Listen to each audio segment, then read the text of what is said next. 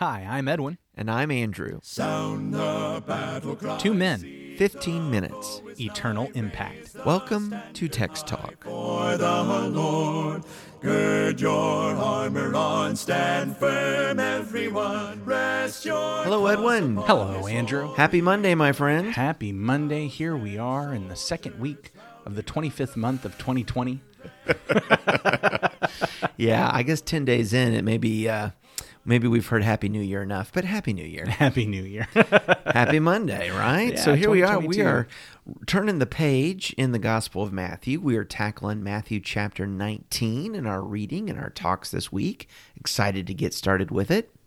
Yes. And I want to read verses 1 through 12 in the English Standard Version. All right. You ready? Yep. Now, when Jesus had finished these sayings, he went away from Galilee and entered the region of Judea beyond the Jordan. And large crowds followed him, and he healed them there. And Pharisees came up to him and tested him by asking, "Is it lawful to divorce one's wife for any cause?" He answered, "Have you not read that he who created them from the beginning made them male and female, and said, 'Therefore a man shall leave his father and his mother and hold fast to his wife, and the two shall become one flesh. So they are no longer two, but one flesh. What therefore God has joined together, let not man separate.' They said to him, 'Why then did Moses command one to give a certificate of divorce and to send her away?' He said to them, 'Because of your hardness of heart, Moses allowed you to divorce your wives, but from the beginning it was not so. And I say to you, whoever divorces his wife, except for sexual immorality, and marries another, commits adultery.' The disciples said to him, 'If such is the case of a man with his wife, it is better not to marry.' But he said to them, 'Not everyone can receive this saying, but only those to whom it is given. For there are eunuchs who have been so from birth, and there are eunuchs who have been made eunuchs by men, and there are eunuchs who have made themselves eunuchs for the sake of the kingdom of heaven. Let the one who is able to receive it, receive it.'" So last week in our reading discussions in Matthew 18, we were spending a lot of time where Jesus was talking with his apostles, and apparently there was a dispute among them about who was the greatest. And so with this teaching in Matthew 18, emphasizing humility, emphasizing that greatness is really about being the least of all. Another example of how the Lord's kingdom is upside down from the expectations of the world. Mm-hmm. Maybe we've forgotten that there are these Pharisees constantly about. And it seems like the Lord can't do any good deeds without these fellas jumping up again and trying to cause some other distraction, trying to cause some way to turn the multitudes against Jesus.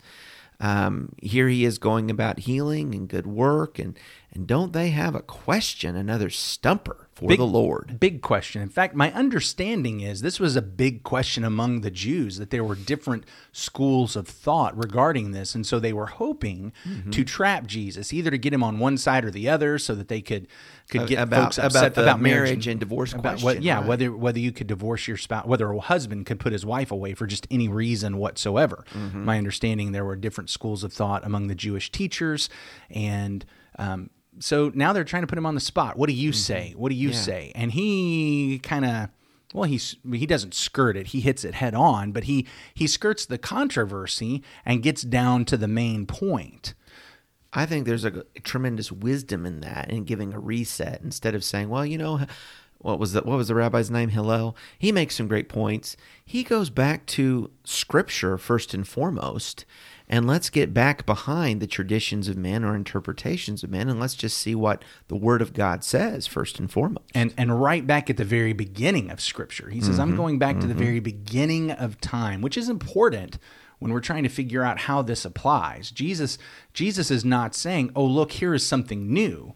Jesus is saying, I liked your word a minute ago, reset. Yeah. We're resetting. Yes, Moses came in, and because of your stubbornness, because of your mulishness, because of your hard-headedness, your arrogance. Yes. There was this time where something was allowed that was not what God's plan was from the very beginning. So it's not like at the beginning there was a law about marriage and then Moses came along with the law and now Jesus has come along with a new law. Jesus is resetting. He says we're going back to the very beginning of what we saw with Adam, with Eve, with how God joined them together. This is about marriage at the heart, the way God created marriage, not the way man has modified marriage, but the way God instituted it. Well, and there's a powerful lesson right there that, again, not to skirt questions about divorce, which can be myriad. Oh, yeah. But quite practically, where we want to spend time is in encouraging Christians, encouraging all people. Let's understand marriage. Yes. Let's practice marriage in the way that the Lord has ordained and from the beginning, and the principles about it in His Word. And that is a great medicine, and that is a great guard against divorce. I want to, there's two different conversations I'd like to have about this passage that we've read today, and I think one of them we'll probably just have to reserve for tomorrow. And that's the conversation about marriage specifically, and about marriage's permanence. I think, that's where I'm going to get on this, is that Jesus is pointing out, stay married. I'm picking up on that. It's permanence. In this reading, I'm picking up on that. I often, maybe I shouldn't paint with a broad brush, I often get to this passage and talk about it in the context of all the discussions and all the other passages in the Bible that we have about marriage. A topical approach. Sure. I want to go back to how you kicked us off, though, in the discussion, reminding us where we were last week in Matthew chapter 18 at this look at becoming like little children, turning and being converted and becoming like a child with humility. Now, I understand in Matthew 19, verse 1, it says, now when Jesus had finished these sayings, it's very easy for us to get to that verse and think, oh, Matthew's giving us a marker to say, I'm now moving on to something completely different. However, if I keep reading, I discover that Matthew is not moving on to something completely different. Rather, he's just telling us about the circumstances and the scenarios, but his literary point is continuing on in this context of humility and being like children. And you see that from some other things written in the 19th chapter? Well, if we had just kept reading another paragraph in verse 13, then children were brought to him that he might lay his hands on them and pray. The disciples rebuked the people, but Jesus said, let the little children come to me, and do not hinder them, for to such belongs the kingdom of heaven. And he laid his hands on them and went away. Hey, that sounds a lot like what we read in Matthew 18 last week. Doesn't it, though? Yeah. So this is one of those bookends, isn't it? This is one of those inclusios. We've got this idea of an inclusio. Here, we start with something, we end with the same thing. Now, this may be a part of a larger literary device. I brought this up last week, and yet, even if we don't see it as an inclusio, what we see dropped in is this repeated theme, because we're actually going to get into Matthew chapter 20. We're going to have a parable about how the first will be last and the last will be first. Sure. Well, that sure sounds like something about humility and service and greatness and who is the greatest. And then that'll be capped off with James and John putting their mother up to come ask Jesus, well, okay, all right, fine. I know we've had all this talk about greatness, but really it's us, right? Can't we be at your left hand and right hand? I mean, it's like they're not getting it for 3 chapters. We've got this extended look at humility versus pride and arrogance. Well, given that backdrop, that makes me think maybe there's a lesson here about humility in this teaching on marriage, and even as pertains to a question about divorce. How does humility apply? I think absolutely. And I'm wanting to see that context. So tomorrow, maybe talk a little bit about the permanence of marriage, because I know there's a lot to say there, and I want everybody to know that is where we're going to get. Today, I want to back up, though, and look in the context of humility and ask, what is it about this passage that fits in with humility? We've got these bookends of becoming like children. We've seen issues of being willing to sacrifice my hand and my foot instead of hanging on to my rights in order to preserve the soul of the little ones. We've talked about pursuing even when the little ones become lost ones, giving my time over to find them and bring them back. Let me throw this out here then. Maybe this is where you're going.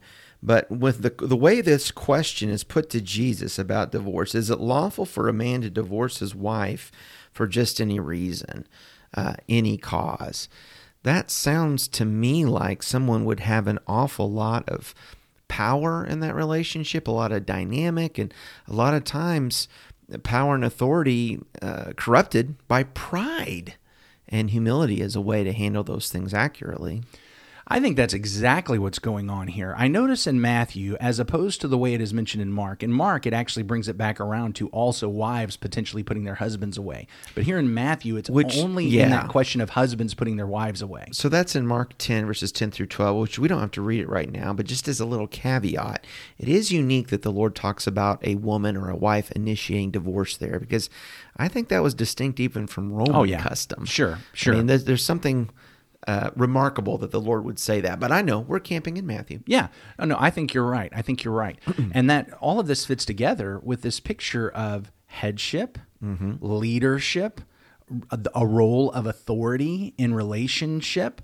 And the question is asked essentially assuming this one who is the head, who is the leader, does he just get to do whatever he wants? Is he even allowed to just toss aside his wife for just whatever reason? Just his whims, his preferences. Is he allowed to do that? I'm the king of the castle, and what I say goes, and when I'm done with this lady, she's out. Yeah. I think that's what we're getting at. Wow. And that's the role of arrogance and pride. I'm the head. I'm the leader. I get to do what I want, even to this extreme case of just tossing you out of the house. You do what I want, or my way or the highway. My way or the highway. That's really what this is. This is that the kind of leadership that a husband who is a child of God, who is a kingdom disciple, is that the kind of leadership he's going to have in his home?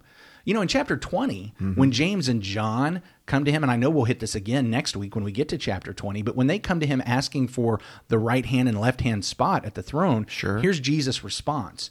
You know that the rulers of Gentiles lord it over them, and their great ones exercise authority over them. It shall not be so among you, but whoever would be great among you must be your servant, and whoever would be first among you must be your slave. Even as the Son of Man came not to be served, but to serve and to give his life as a ransom for many. So if we were to model our home life and our marriage after the kingdoms of the Gentiles or the kingdoms of men, we might be tempted to say, yes, the man is the king and he can divorce his wife for any reason. But if we're going to model our home and our marriage after the kingdom of Christ, after the kingdom of God, then the work and the role of a husband and how that's performed is going to look very different. Which is why our modern culture has such a problem with patriarchy, with male leadership in the home, because they think like the world. And how does the world think? The world thinks that if you're the leader, the head, you get to do whatever you want. And how dare we give that to one person? Jesus is highlighting that's not how leadership works in my kingdom. That's not how headship works in my kingdom. In my kingdom, headship means humility. Headship means service and submission. Headship means responsibility, not rights and pulling to myself. No, the husband is not a dictator and a tyrant who gets to do just whatever he wants. This is how the world thinks, and sadly, I will say this, there have been too many Christian men who have thought like the world. Yeah. And Jesus is highlighting to these disciples that is not the way it works. And it's not going to work that way on your job. It's not going to work that way if you get to be a leader among men. And it's not going to work that way in your home. In your home, you submit to God and you love those whom He has provided for you as for you to lead and to bring to heaven. And you do it the same way Jesus did, by going to a cross. They are no longer two flesh, but one flesh. What God has joined together, let not man separate. That in this picture of marriage, you are loving your own flesh. I think about Ephesians 5. No one ever hated their own flesh, but nourish it and cherish it. You wouldn't cut off your arm for any old reason just because it didn't suit you today. No, you wouldn't. You wouldn't. And so Jesus says this kind of leadership is different. And if we started actually behaving with this kind of leadership, the world wouldn't be upset about what the Bible says about male leadership and complementary roles in the home and in the church. Yeah, amen. Thank you so much for joining us on Text Talk today. We'd love to hear what you're learning from the Word of God. Send us an email, texttalk@christiansmeethere.org, texttalk@christiansmeethere.org. Let's pray. Our great God and Father, thank you, Lord, for this day. Thank you for your Word. Father, as we've read these first few verses in Matthew 19 this morning, It does get us to think about the relationships that we have in our lives, wives and family. Certainly as Christian men, Father, we must understand leadership and authority, but in light of your word about being humble, about being a servant of all.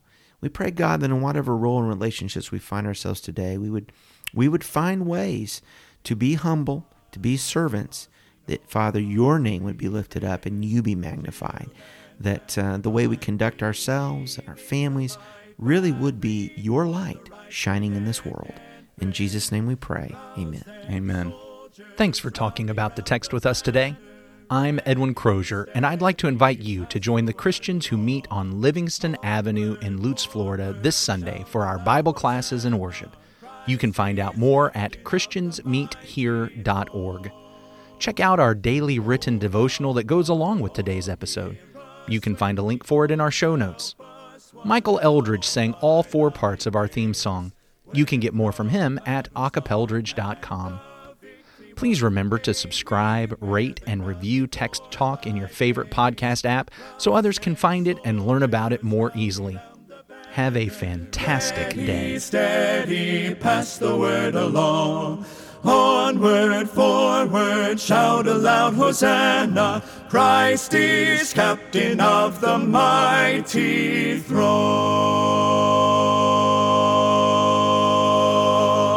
Have you got that out of your system yet?